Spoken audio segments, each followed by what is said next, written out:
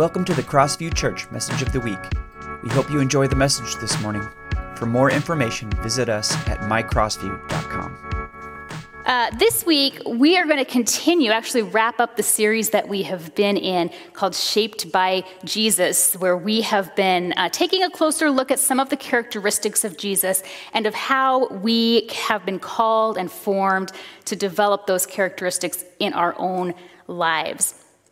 We've talked about Jesus' holiness, his obedience, his love, and his courage. And today we're going to wrap up this series talking about the justice of Jesus. And throughout this series, we've kept three goals in mind. And we're going to continue that today. We want to participate in spiritual practices that will shape the way that we think and act. How can we take these things that we're learning and implement them in our lives in a way that influences the way we think and act? We want to become more sensitive to the movement of the Holy Spirit in our lives, and we want to become more familiar with the character of Jesus. So let's take a look at the justice of Jesus with those things in mind. I think that most of us have a pretty innate desire for justice, right? Well, when it comes to ourselves, at least, when it comes to the people that we love. We know when we've been treated unjustly, right? We know, and there's something inside us that just revolts against that injustice, and just it grates on us when we see wrong prevail in this world. For me, and again, if you have school-age kids, you might relate to this, one of the most common places where I experience what feels like a personal injustice, and bear with me, I'm not saying this is the most mature attitude in the world, but where I experience this most often is in the school pickup line. If you have children or grandchildren, or if you're a teacher, I see a teacher nodding here, you understand. The school pickup line, it's rough, man. It's a tough place. You either arrive 30 minutes early or you wait behind 100 cars. You wait for all the kids to get out of class. You wait, in my experience, the way our school is set up, you wait for all the buses to cross in front of you. You can see your kid waiting right there, but all the buses are going, and you have to wait for them. You wait for the kindergartner up ahead to hug every single one of her classmates goodbye. And it's really cute, but it's just not that cute. And it's hard, right? And you just kind of feel this, or again, I do. I'm speaking for myself here. But none of those things are really unjust, right? There's nothing unfair happening to you. There's nothing about that is wrong. It's just the reality of hundreds of kids being picked up at the same time and in the same place. There's nothing in particular to be done about it. But this was my experience this week. When you're in that line and you see someone way back behind you pull out of line and drive up around, this happens on the freeway too, right on exit ramps, they drive up around the line and then they force their way into the front. That's really hard. That feels unjust. I was just telling Tiffany before this service, I'm generally a fairly, mild-mannered person, but that raises my blood pressure. That is rough to see that kind of injustice. You may have a different idea of my personality and character now, but that's okay. I'm willing to confess. We have this really deep desire for justice in our lives, don't we? And that desire for justice, I believe that is an echo of God's character. Now, the way that we respond to injustice or the way that we seek justice, that's not necessarily always in response or a reflection of God's character, but that deep desire, that recognition of a sense of order and goodness and restoration, that comes from God. Justice is a really significant theme throughout the Bible, in the Old Testament and the New Testament, all throughout. There are more than 2,000 verses in the Bible about justice. That's second only to verses about idolatry. And I think that's really cool. I think that reflects the emphasis that Jesus put on the commandments, right? We talked about this a few weeks ago, where Jesus identified the first and greatest commandment as love the Lord your God. And then the second, which is like it, which is equally important, which is love your neighbor. So I think that kind of priority on talking about idolatry and justice in the Bible kind of reflects that love the Lord your God and love your neighbor as yourself. Sometimes particularly we Christians, we can shy away from talking about justice because we've come to see them as political issues, haven't we? But justice is not purely a political issue. Justice is a biblical issue. And it's near to the heart of God. And if we're going to be serious about following Jesus, then we're going to be serious about pursuing and seeking justice. We are to pursue justice because Jesus is just. In the book of Matthew, Jesus is identified as the servant who was spoken about by the prophet Isaiah in the Old Testament. Isaiah speaks about this servant, and then Matthew identifies that as Jesus is the fulfillment of this prophecy. And this is how Isaiah described him. In Isaiah chapter 42, the Lord speaking through Isaiah and says, "Here is my servant, the one I uphold, my chosen, who brings me delight. I've put my spirit upon him. He will bring justice to the nations. He won't cry out or shout aloud or make his voice heard in public. He won't break a bruised reed. He won't extinguish a faint wick, but he will surely bring justice." In this passage, the Bible is showing us here that justice is very near to the heart of God. It's at the very heart of the mission of Jesus. Justice in the way of Jesus means welcoming the kingdom of God here and now. Because as followers of Jesus, we identify ourselves as kingdom people, don't we? We recognize that we are wholeheartedly welcoming the kingdom of God here on earth.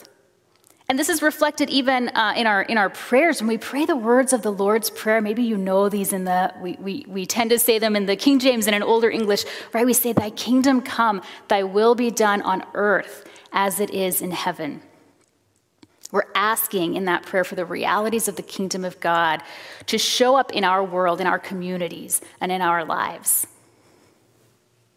We can recognize that in the kingdom of God, God's will is done perfectly. There's no sin, there's no brokenness, there's no injustice, and the peace of God will reign. We are kingdom people, and we are to live in a kingdom way now. And that means that we are to actively work for justice. There's a theologian named N.T. Wright, a highly respected scholar, and he said, "People who believe in the resurrection, in God making a whole new world in which everything will be set right at last, are unstoppably motivated to work for that new world in the present." I don't know about you, but I want that to describe me. I want to be actively working, unstoppably motivated to work for the kingdom of God to be here in the present. So what does that mean? What does it mean to work for justice? The Bible actually addresses this pretty directly, but before we get there, I think it's really, really important for us to take a minute to disentangle our understanding of justice from the way that it's really commonly defined in our culture. Sometimes as Christians, we shy away from discussions about justice because we think of it in terms of a political ideology. Maybe we avoid addressing a particular issue because we associate it with an ideological camp that we might oppose. Maybe we feel like we should keep our politics and our faith in separate compartments. But can I just challenge you to remember that our faith in Jesus is not a compartment of our lives. It's the foundation of our lives on which everything else is built.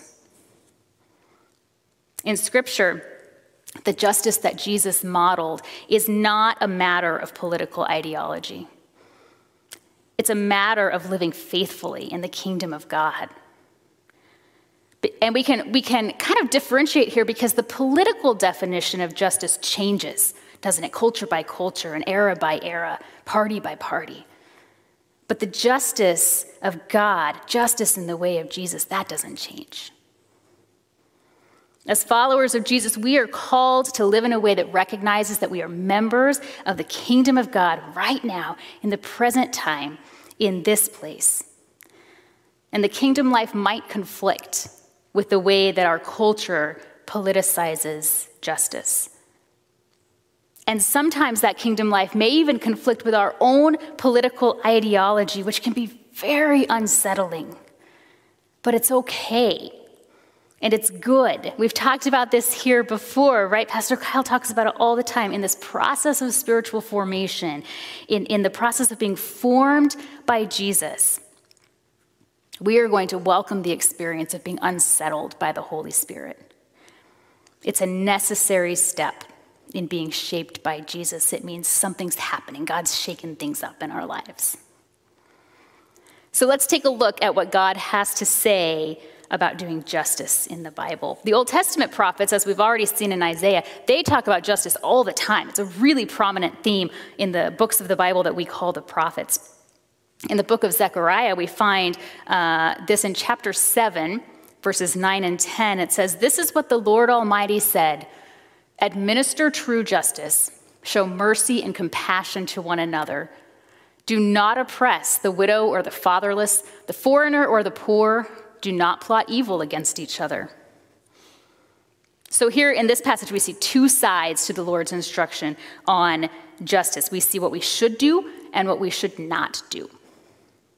To act with true justice, we are to show mercy and compassion to one another.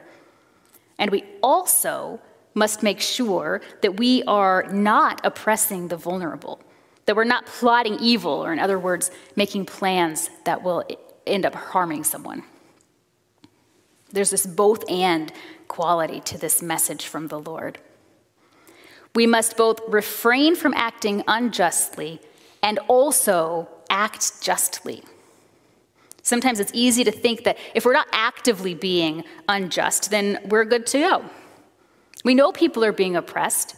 We know there's injustice around the world, but if we're not the ones actively causing the injustice, then we might feel like we're in the clear. But this passage in Zechariah, as well as others throughout the Bible, show pretty clearly that when it comes to justice, neutrality is not an option. Not in the kingdom of God. So the question we should be asking ourselves is, in any given situation or structure or system, what would it look like if Jesus were reigning? What would it look like in the kingdom of God? Because we're called to be kingdom people.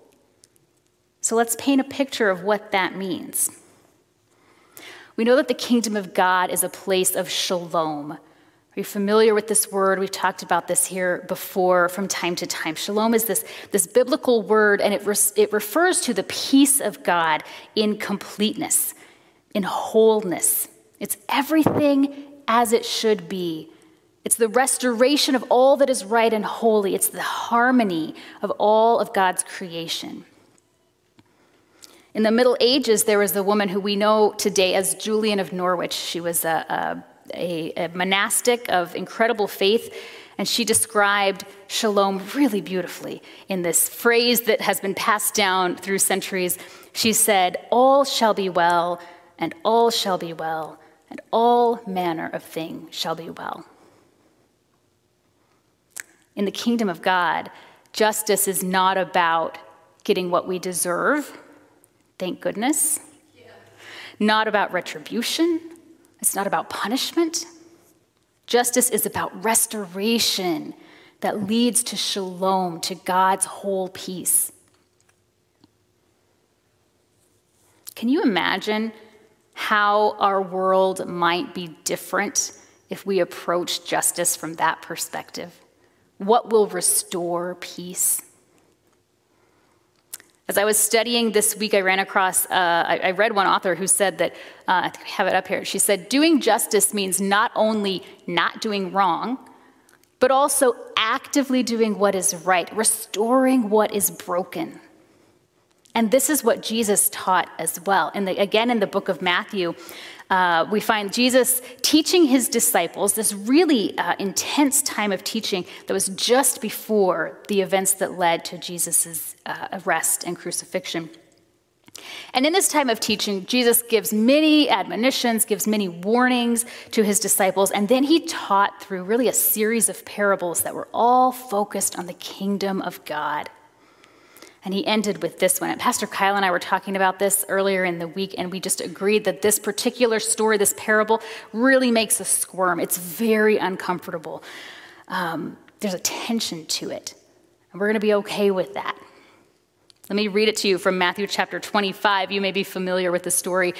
Again, it's a parable of the kingdom of God. So the king here is in the kingdom of God and says, "Then the king will say to those on his right, 'Come, you who will receive good things from my Father. Inherit the kingdom that was prepared for you before the world began. For I was hungry, and you gave me food to eat.'" This is the king talking. "I was thirsty, and you gave me a drink. I was a stranger, and you welcomed me. I was naked, and you gave me clothes to wear. I was sick, and you took care of me. I was in prison, and you visited me." And then those who are righteous will reply to him, "Lord, when did we see you hungry and feed you, or thirsty and give you a drink? When did we see you as a stranger and welcome you, or naked and give clothes to you? Or when did we see you sick and in prison and visit you?" And then the king will reply to them, "I assure you that when you have done it for the least of these brothers and sisters of mine, you have done it for me." And we like that part. That feels cozy. We're like, yeah. But then he will say to those on his left, "Get away from me, you who will receive terrible things. Go into the unending fire that has been prepared for the devil and his angels." Oh, these are hard words. "I was hungry and you didn't give me food to eat. I was thirsty and you didn't give me anything to drink. I was a stranger and you did not welcome me. I was naked and you didn't give me clothes to wear. I was sick and in prison and you didn't visit me." And then they will reply, "Lord, when did we see you hungry or thirsty or a stranger or naked or sick or in prison and we didn't do anything to help you?" And then he will answer, "I assure you that when you haven't done it for one of the least of these, you haven't done it for me." That's a really hard passage to read. Jesus makes it really clear here that his kingdom is one of active justice. And what I want to say about that is we understand that this is not a teaching of Jesus' grace, right? If we're looking at it from a sort of a theological perspective here, we understand that we are saved by God's grace alone, that there's nothing we can do to earn his grace. It wouldn't be grace. There's nothing that we can do that would dismiss his love for us. We are saved by God's grace alone, not by the things that we do. And at the same time, what Jesus is saying here is, in my kingdom, we do justice. In this kingdom, things are just. And so if you're not acting justly, if justice is not a part of your life, if that's not something that you actively pursue, that's not going to fly here. In my kingdom, we do justice. So if you're willing to do that, come on in. You're welcome here. You can inherit this kingdom that my Father is giving to you. But here, we do justice. If we are going to be kingdom people, then we will actively and intentionally work for justice. And we see injustice all around us, right? All throughout the world. We see injustice in oppression and in war and in poverty and in racism and in trafficking and all the ways that the world is broken and hurting. If we are to be shaped by Jesus, then we will follow his example in pursuing justice in every place where it is lacking. I want to wrap up today by thinking about some steps that we can take to actively work for justice in our daily lives. So here are some things for us to consider to that end. First, let's, as we notice areas of brokenness around us, it's not hard to find, let's begin to ask ourselves, what does the resolution of this issue look like in the kingdom of God? If Jesus is reigning, what does the resolution of this look like? What will lead to shalom? And as we ask that question, then we'll begin to see the possibilities of restoration. Another thing we can do is we can identify what's bugging us, what's bothering us, what in the world disquiets us and weighs on us. We just can't shake it. What injustice is bothering you? And could it be that the weight or the grief or maybe the anger that you carry about that issue is the Holy Spirit touching your heart and calling you to act? Let's spend some time this week praying and asking God to show us where our work of justice lies, because we know that we can't do it all. And sometimes that paralyzes us, right? We think of the great injustice in the world and what difference can I possibly make? You are called to act justly right where you are. And together as the body of Christ, we can make a significant difference in restoration and in shalom in this world. And then lastly, as we identify those areas to which God may be calling us, how can we work with others who are called to the same place? We're better together, right? And as kingdom people, we're called to work together for shalom. How can we use our gifts, our time, our financial resources to further the good work that's being done? You know, every week here on Monday mornings, we post on our website some resources, some additional resources that are related to the teaching that we have here on Sunday morning. And this week, we are going to include some links to some really excellent organizations that we can recommend wholeheartedly that are doing the work of justice around the world. So I encourage you this week to check those out and to see how you can join in the work that is being done. Following Jesus is not easy, friends. It is joyful, it is peaceful, it leads us to shalom and to restoration, but it is not easy. Worship team, would you come on back up? We are going to spend some time together in communion, in sharing together the bread and the drink that remind us of Jesus, that remind us of the work that he did on our behalf when he died on the cross. It was the ultimate act of justice. Without Jesus' sacrifice, our restoration would not be possible. And pursuing justice in this world is one way that we daily take up our cross and follow Jesus, as Pastor Kyle talked about last week.